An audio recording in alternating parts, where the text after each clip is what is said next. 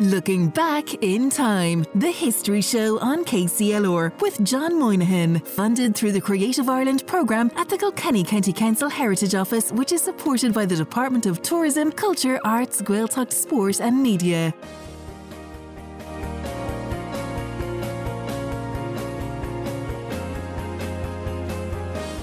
Good evening, you're very welcome along to the History Show here on KCLR. I'm John Moynihan and thanks for joining me for episode 8 of the series, Where Oh Where Is the Time Going At All? Coming up on this evening's show, the history and restoration of Deerpark Mill in Mullinavat, County Kilkenny. We'll be hearing from John Dunphy, who carried out the restoration works and who is a member of the famous Dunphy family, which has seen no less than 5 generations be at the helm of the mill throughout the years. Also on the show, writer, director and theatre producer Gillian Grattan on her latest radio play, which will be broadcast here on KCLR in the coming weeks. The Countess tells the story of the life and times of Lady Desart. We'll be hearing how the play came together and the research that Gillian undertook in preparation for the piece. And finally, in the first of 2 parts, Thomastown man Joe Doyle tells us about the history of Thomple Teghàn, a historic medieval graveyard in Grennan. As well as telling us a bit more about its history, Joe will also be explaining the historical significance of the inscriptions written on the 9 headstones that remain in the graveyard. So all of that, plus plenty more besides over the course of the next hour. I do hope that you can stay with me. As always, I love your thoughts and interaction throughout the programme, so please do get in touch. You can text me on the dinnersready.ie sponsored KCLR text and WhatsApp line on 083 306 9696, or you can email the programme at thehistoryshow@kclr96fm.com. Our webpage and podcast for season 2 of the programme is up and running. You can access it at kclr96fm.com/the-history-show, so you can listen back to the programme there or on the KCLR app, and this week's show will be uploaded there later this evening if you want to have another listen. But first this evening, we're setting our sights on South County Kilkenny and the parish of Mullinavat. The name Mullinavat was derived from the Irish Mullin an Vata, which roughly translates as mill at the stick, which referred to a stick used to cross over the river adjacent to an old mill at the southern side of the village. In the 1800s, there were 5 mills in Mullinavat, and one of them was Deerpark Mills, situated on the River Blackwater, about 1 mile south of the village. Today, thanks to a lot of hard work and dedication, this mill still operates following restoration works. We're going to hear more now about the history of the mill and that restoration from Mullinavat native John Dunphy. John is from Deerpark and he's one of 3 brothers who are great-grandchildren of the first Dunphy man who would have come to Deerpark Mill in 1877. The mill has been in the Dunphy family for at least 5 generations, and thanks to the efforts of John and his family, that tradition looks set to continue. The History Show on KCLR with John Moynihan.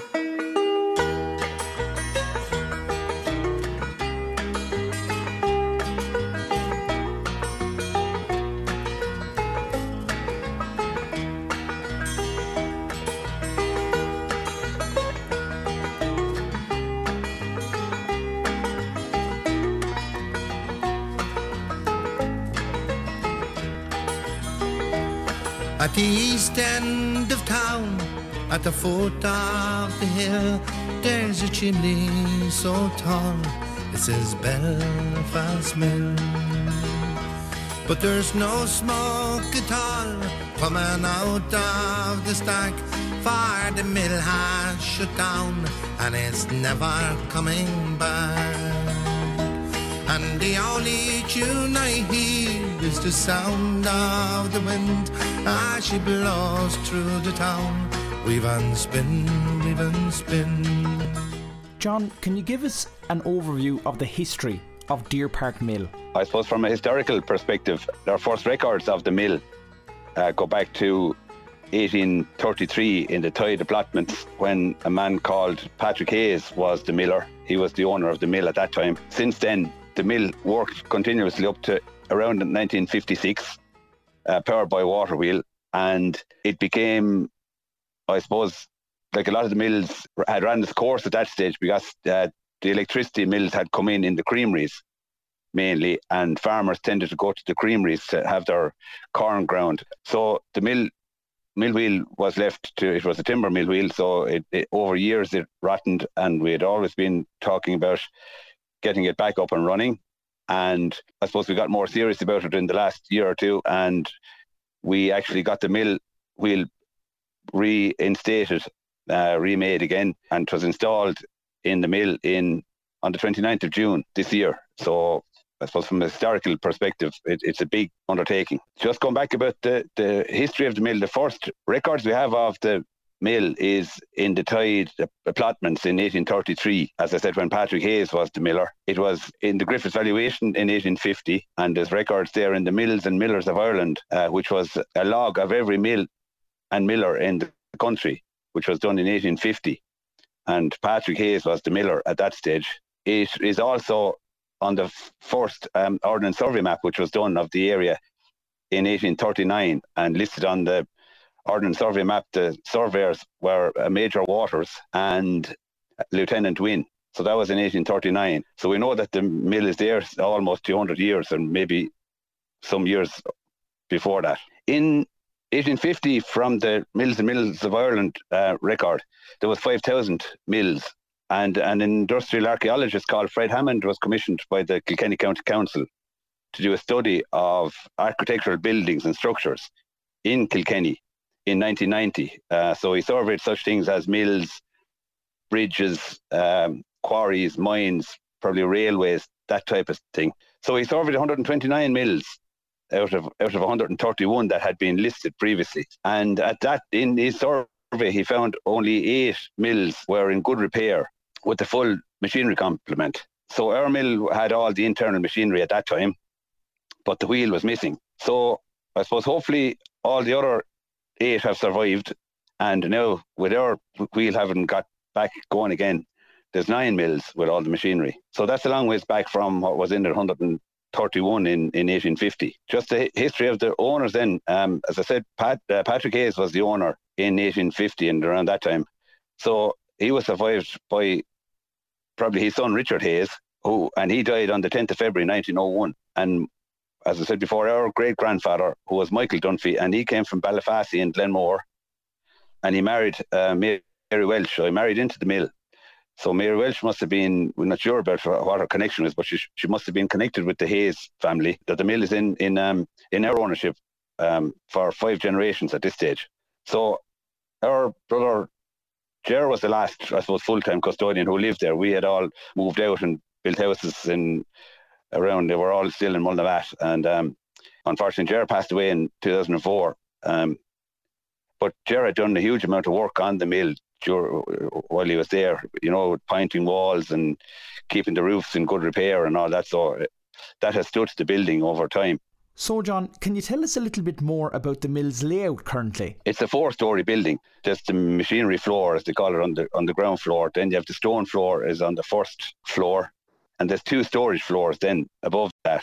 And there's a kiln building, which was used to dry the corn. So the way the system works is water is diverted from the River Blackwater, and our mill is about a mile below the village in Mullinavat on the main Waterford, what used to be the main Waterford Dublin Road. So water is diverted from the Blackwater River via mill race, and that is diverted down onto what's known as a breast shot wheel. The flow of the water into the wheel is controlled by sluice gates, and that's what controls the speed of the mill.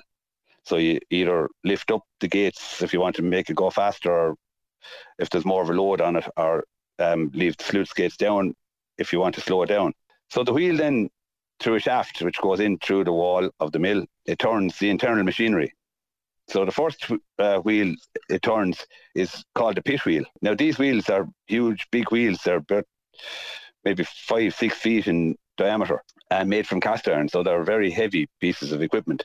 The pit wheel then, which stands vertically inside the mill, that goes down into a pit, and the top end goes up towards the ceiling of the first of the ground floor, and that turns what's called a wallower. The pit wheel stands vertically, and the wallower stands horizontally. So it's like a crown wheel and pinion.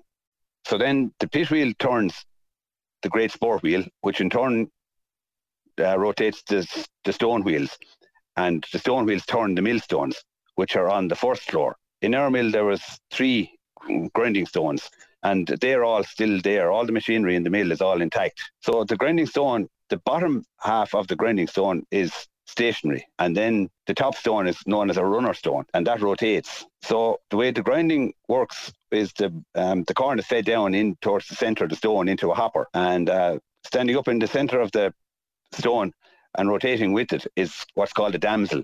And the damsel vibrates the hopper, and it vibrates the corn down into the centre of the stone. And through centrifugal force, the corn is ground and fed out until it reaches the outside of the stone.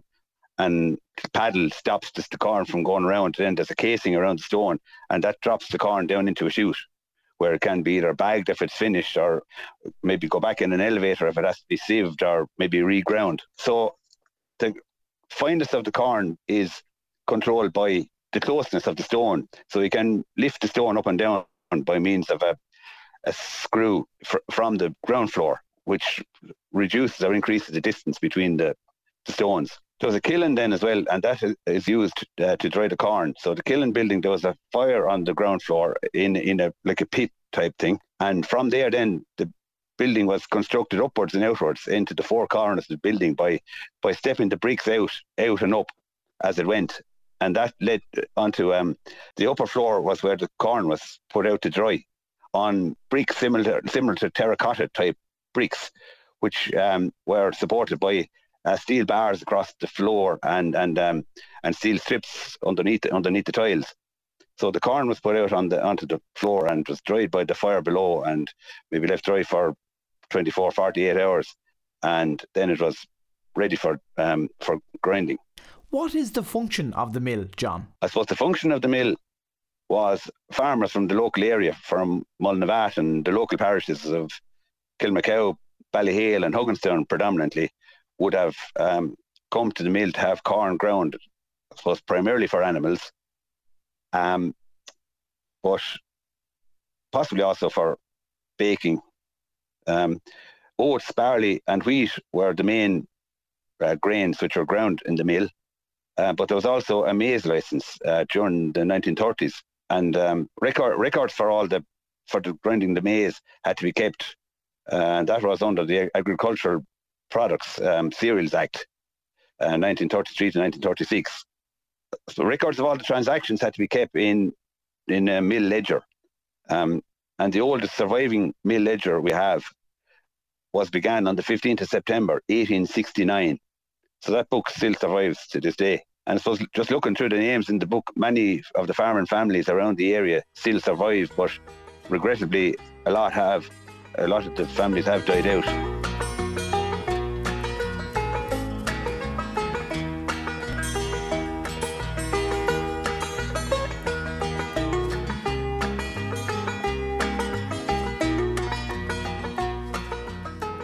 A big thank you to John Dunphy of Deerpark Mill there for telling us more about the history of the mill and indeed his family's connections to it. John will be back with us again next week to tell us more about those restoration works, the challenges he faced, the open day held recently and what the future holds for the mill. But now it's time for a break on the programme. I do hope you'll stay tuned though and join me again in part 2 when we'll be hearing from theatre producer, writer and director Gillian Grattan, who will be telling us more about her new radio play production about the life and times of Lady Desart. I'll talk to you in a couple of minutes. Looking back in time, the History Show on KCLR, funded through the Creative Ireland programme at the Kilkenny County Council Heritage Office, which is supported by the Department of Tourism, Culture, Arts, Gaeltacht, Sport and Media. You're listening to the History Show on KCLR with John Moynihan. And you're welcome back to part 2 of tonight's KCLR History Show. Gillian Grattan is no stranger to the programme, nor is she a stranger to writing and producing historical theatre and radio plays, telling us the stories of some of Kilkenny's most infamous events and people. It'll come as no surprise then that Gillian has a new production in the works, this time a radio play titled The Countess, which tells the story of the life and times of one of Kilkenny's most well-known historical personalities, Lady Desart. The production, which does not yet have a broadcast date, can be heard here in the near future on KCLR as the final editing touches continue to be put in place. But to whet our appetite for the piece, I spoke to Gillian recently, who told me more about the Countess. Wednesday nights from 6. This is KCLR's History Show. So, Gillian, in a very general sense, can you tell our listeners a little bit more about the Countess? So, yeah, I did this play as part of the Decade of the Centenaries celebrations. So there was, for artists and people who had with an interest in history, there was funding made available over the last few years to do with historical context of 100 years since, the War of Independence and the Civil War. So this year focused on 1923. So I focused actually on Lady Desart because I wanted to keep it sort of, obviously it had to be Kilkenny based. So Lady Desart was someone I didn't really know much about, but what I did know was that Desart House had burned down in 1923. So that was kind of my kicking off point. I didn't have to be honest, I didn't know that much about her, but I spent a lot of time researching her between the British newspaper archives and the Irish newspaper archives and in Roath House in the library and everything like that. So the play is essentially, it looks at her life, but her life from coming to Kilkenny and all the different things that she did around the city. It was a look at her. There's two characters in the play. There's Lady Desart, who was played by Susie Lamb, and then Jerry Cody. I'm sure everyone knows him in Kilkenny. He's well known in Kilkenny for his theatre work. So he played a kind of a narrator, but and sort of like he was giving the play context in terms of where we were in time, like exactly what year it was. So we used a lot of newspaper clippings and stuff to do that. So it looks at Lady Desart's life in Kilkenny from when she arrived here after getting married up to her death, I suppose. But she lived in Dublin when she died, but it was kind of all the different things she achieved here as well. So, though this is a radio piece, this isn't the first time that you've performed the play together as a group publicly, is that right? Yeah, so basically the funding that was available to us at the start was, I researched it. So I spent a few months researching Lady Desart, and then I put the play together based on my research. So I created a story with the two characters, and it was all to do with her. So the outcome of that writing and research was a reading, a staged reading of the piece in Desart Hall. So Mary Metzger kindly provided the lovely hall upstairs. I don't know if you've ever been in there, but it's really lovely. So Ossory Youth is there now at the minute. That's where they're based. So we rehearsed in Thomastown Community Centre for a couple of days. I rehearsed with the two actors, and then we did a day in Ossory in Desart Hall where we set up made a little stage and a little set. And yeah, we had an audience come in, like people who were very interested in local history and stuff came in. But we had a good few people in that night. And then one of the people who was in the audience that night was Regina Patrick. She is the heritage officer in Kilkenny, and she approached me then afterwards and asked me would I be interested in recording it for radio. And of course I was going to absolutely, because I've done a couple of radio plays with KCLR before. Both were to do with the Decade of the Centenaries as well. The last one that just broadcast recently enough was Coolbawn Women, which was all about the Coolbawn ambush, but from a female perspective. So, and then we did a play about Woodstock. So yeah, and there was fires in both of them. So I'm sure I'm always saying this, but it seems like all these historical plays that I've worked on have had a fire in them of some description. But yeah, so we went into the studio in KCLR and we spent a day recording there with Susie Lamb, who was obviously in the reading as well, and Jerry. So we had a day of recording, and it's in the edit, so it's in post-production at the minute. So I'm sure it'll be ready in the next few weeks, but whenever it's going to broadcast, not sure on dates or anything, but it's in the pipeline anyway. So there's another fire in this play. I presume this production, like your last, will have plenty of sound effects, atmos, music and so on. Oh yeah, so basically Martin Bridgman, who I've worked with before on Coolbawn Women, he is doing all that side of things. So like obviously we've discussed it, and then we have some original music from a local band, Burnchurch. So we used their music before as well. It's gorgeous. It's really well suited to gives this kind of old Irish atmosphere. So it's actually perfect for the plays that we use it in. So yeah, so Martin's doing all the sound effects and all that kind of stuff. So yeah, fires as such. I suppose in this case it's more she's describing the fire. She wasn't there, whereas in the previous play, Coolbawn Women, Florence Draper was actually there when the fire was taking place. So we were really able to get into that a bit more. And this is more like, for this particular play, the Countess, they're kind of talking about what happened and more to do with the reason why they think it happened. And it was to do with the fact that she was a senator, you know, after the Free State. So she took a place on the Senate, and she was possibly warned off, as many were at the time, but she still took her place. She was very proud to be a senator, but they think that possibly this is the reason why the house was burnt down. But she wasn't living there at the time.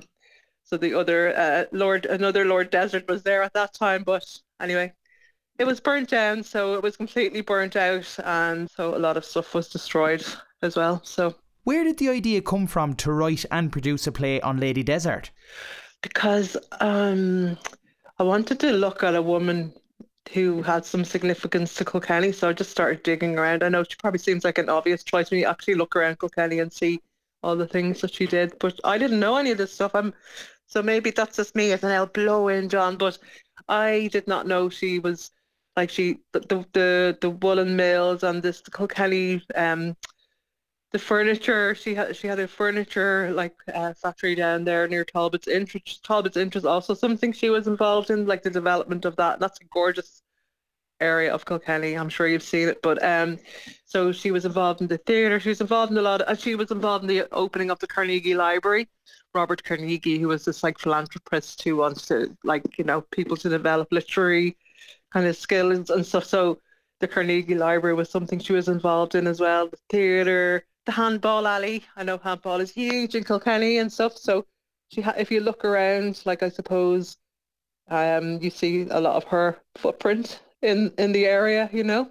It sounds as though you've done a lot of research on Lady Desart already in preparation for the writing of this play. Was this a difficult process? How long did it take you? Describe that process to us. Well, first thing I did was somebody gave me a book about the Desart family. I think it was written by a guy called Gabriel Murray. I don't know if you know that book. Also, I read Owen Swindon Welsh had written a book, Kilkenny in Times of Revolution. This kind of, it looks at the whole time period, and it's such a great book. If anyone is really into history, Kilkenny, I would highly recommend that book. I actually met him when I was doing research for the previous play. But yeah, so I suppose for anyone who's doing historical research, obviously books, library, but the newspaper archives are amazing.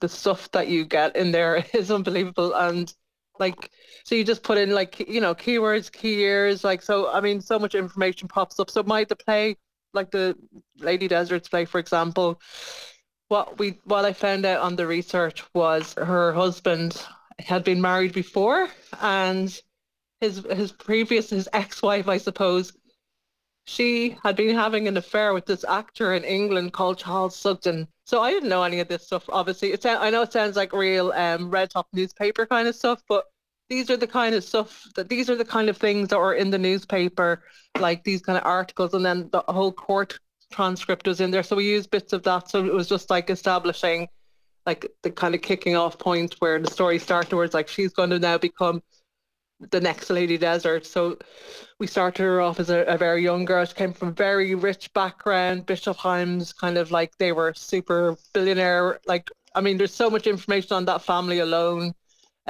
which I didn't really put into the play because I was focusing on one particular aspect. They were bankers. Her father was responsible for setting up of banks in Europe and stuff. So they were in short a few quid, John, you know. So, but I would say for anyone doing historical research, just get into those newspaper archives because they're an amazing resource, really, really good. And also heritage websites like duchess.ie have loads of nice little stories as well, written by, there's a school kids section where you can read all these kind of stories written by children of that time and stuff. So there's lots of stuff online. There's absolutely loads. Those newspaper archives are fantastic, aren't they? I've used them a lot myself for research purposes. Absolutely. Yeah, and we were just we were just saying how time has in some aspects not really changed, because we were looking at these adverts from 1923 that were in the papers in the Kilkenny People, and there was stuff for beauty tips, and there was stuff in there was saying constipation is makes you old, and it does not help with the aging process. The weirdest ads, but all these beauty products about how to keep your skin younger looking. It's like, oh wow, this stuff just has not changed at all. These problems, these issues, as we like to call them, they're still there. We still haven't found the key to staying young forever. The more things change, the more they stay the same. Yeah. I've asked you this before when you've written and produced previous radio plays for KCLR, but accurate representation of historical events is so important, isn't it? Was there added pressure on a project of this nature to ensure that everything you were writing was historically accurate? Yeah, so I suppose it is challenging, and I suppose maybe there's always going to be someone who's thinking that's not right. But like I would say, actually not so much for this play, but maybe for the previous one, the one about Coolbawn, I had to be so careful with that because obviously I'm reading newspaper articles. They may have quite a little angle on there too, but then I spoke to people, maybe family members and stuff. So I just wanted to tell the story. Obviously, you're dramatizing the story slightly. You have to do that, but you're kind of, you just have to be careful because they are people's relations, or there are family connections there. So in order to, you have to be respectful of that. Like I definitely went and asked permission for all that before I did it, like with the last play. Not so much this one, but it was okay. I think she's been gone for a while. So, yeah. Finally, Gillian, though we don't know the date of the broadcast as of yet, as it's still in the editing process, could you give our listeners your best pitch as to why they should listen to this play when it gets broadcast? If you want to learn something about Lady Desart, I would listen to the play because there's definitely things in there that I did not know before myself. I mean, maybe Kilkenny people know all this stuff already, but her story is really interesting. She was the first Jewish woman in the world to be on any Senate anywhere in the whole world. She's just a very interesting woman. And the one thing that I did find out was, that I found super interesting, was her husband, when he died, he was buried over in Cornwall, and she's also buried there in Falmouth Cemetery, which is in Cornwall, but they call her the Weeping Widow over there. And I didn't know any of that because she used to come and visit his grave and weep at the grave and stuff. So they have a totally different context in relation to Lady Desart.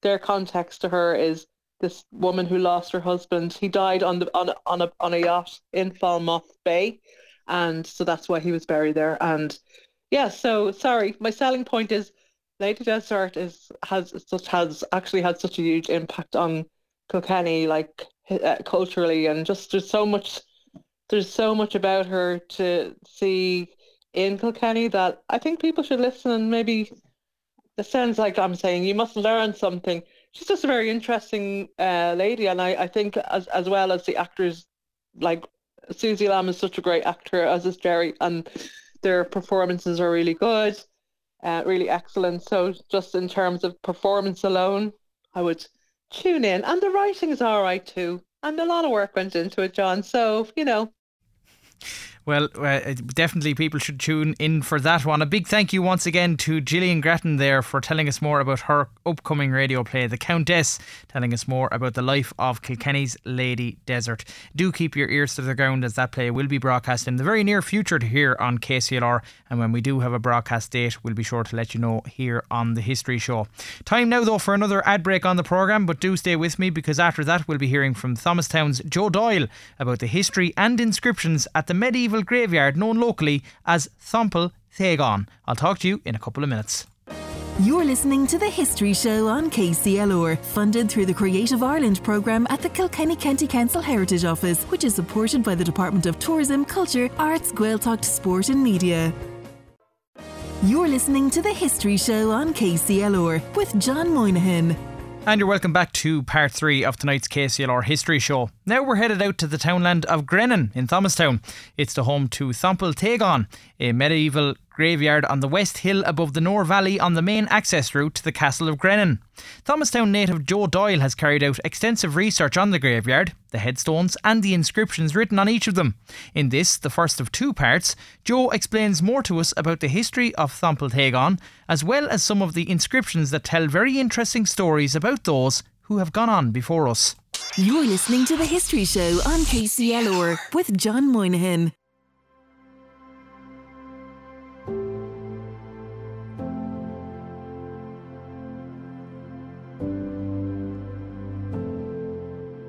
Thomple Teghàn is in Grennan townland in Thomastown, and people mightn't be quite sure, people from outside Thomastown mightn't be quite sure where it is, but anyone who's been at the hurling grounds in Thomastown, in Grennan, as you pass down the laneway towards the hurling field, it's in there on the left. And it's regarded as an early Celtic Christian site.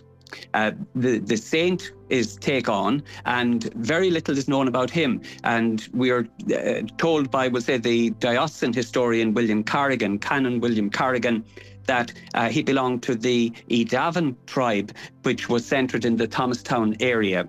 And his feast day is given as the 13th of July. Now, what remains of the Thomple, or the church itself, the eastern end of the ruin is probably the most impressive, because there's a Gothic window, and it's still in pretty good repair, has survived for a long, long time. Well, of course, the Gothic window, of course, wouldn't be from the early Celtic church at all, but from a later building during Norman times. And the ruins measure roughly about, I suppose, 11 metres long and maybe 4 to 5 metres in width. So it was a pretty small church. Now, it is described as the parish church for Grennan. And again, if you're familiar with the area, near the hurling pitch, there is the ruins of Grennan Castle. And that would have been the castle, the manor house of Thomas FitzAnthony, who founded the town of Thomastown in the late 1100s. And as I said, Canon Carrigan tells us very little. And 60 years before Carrigan's history, John O'Donovan, the Irish scholar who was attached to the Ordnance Survey, he has, doesn't really give us much more information on it. And in his report in October 1839, he wrote, there is a ruined old church in the townland of Grennan called Thomple Teghàn, and he gives the measurements there as 35 feet, I said roughly 11 metres by 15 feet, so you could say somewhere in the region of 4 to 5 metres. And the tradition, he says, that this church, which appears to be a modern one, belonged formerly to the castle of Grennan, which stands near it on the bank of the Nore. The castle appears to have been very large and a respectable one, but he said it could not be examined when we were at Thomastown, being completely surrounded by water. Now, that's not an unusual thing. It's quite close to the river, and when it floods, normally the floodwater comes in under the hill between the Thomple and the castle. So obviously in October 1839, the river was in flood. Now, I did say at the start there that Thomple Teghàn would have been an early Celtic church. If you were looking at it from the Innisteag Road at the viewing point for Grennan Castle, you're looking across the river to the castle, then up the hill to the Thomple, you will notice that the boundary wall is certainly not square or oblong, but tends to be rounded, and this sort of rounded feature would be something you would associate with a Celtic church. Moving on then, Willie Pillsworth, who brought out a local history in 1953. Again, he had very little to add to our knowledge, but he said, at the top of the Mall, we turned down a lane to the left, and a short distance down this lane, we noticed a small ruined church. This Thomple Teghàn, generally known as the Thomple, where one of the early Celtic saints erected his church. And he said it appears to be a Norman reconstruction, what survives at the moment, a Norman reconstruction of the original Celtic building. And certainly the charming little east window with its cut stone mullions is hardly earlier, he said, than the 14th century. He refers also to the laneway running from the top of the Mall, which has now been widened, of course, because when the Castle Avenue scheme of housing was built there, the lane had to be widened. And he said in the time he was writing, it was known locally as the Thomple Teghàn. And of course, Teghàn is a small road, and in standard Irish it would be Boreen. But in one of the features of Kilkenny Irish was that where you had a slender R, the A-I-R, I for the N, that the R became, was given a sort of a Z sound. And so that's where we get Teghàn. There's very little more to be said about the building itself, but the surrounding graveyard is quite interesting. And there are only, I think, about 9 inscriptions, 9 stones with inscriptions. And when I noted them here in the 1980s, they ranged from a wall plaque to altar and chest tombs, and to marker stones. And there was a later survey done by a lady called Mary Castellan and Bernie Kerwin. Bernie's from Danesfort in 2015. And for the most part, they confirmed what I had found with some corrections and some additions. But the following, if I go through it, is the order in which Mary and Bernie have them listed. And where I have a little bit of additional information on the families, I'll add it in. Now, the first tomb that they note, the inscription reads, James S. Blake of Balnamona, County Kilkenny, who died 16th of September 1873, aged 56 years, erected by Cornelia, his wife. And also Isadora Blake, born June 16th, 1854, died May 1856. Now, the Blake family of Balnamona, which Balnamona is in Thomastown parish, lived in a house now occupied by Robin and Mary Moss. And John Blake of that family became prominent in business and civic affairs in Waterford in the mid-19th century and was mayor of Waterford the time of the controversy over the establishment of the district model school there. At the time, Archbishop Cullen of Dublin was marshalling opposition to the proposed network of model schools, principally on the grounds that they were multi-denominational and that they were totally under the control of the Commissioners of National Education. Now, despite growing Roman Catholic opposition, the commissioners and a number of Waterford notables held firm. And at the opening of the school in 1855, Mayor Blake could feel justified in his speech to hold out the hope that Waterford District Model School would play an important part in ridding society of its sectarian character. I remember sometime in the early 1970s, a member of this family calling on my father, looking for information about the Blakes in this area. My father was able to direct them to the family tombs in the Thomple. But my father also made contact with a family living in Balnamona, the Balnamona area, who didn't wish to meet with the visitor because the Blakes, they said, were not remembered as good landlords.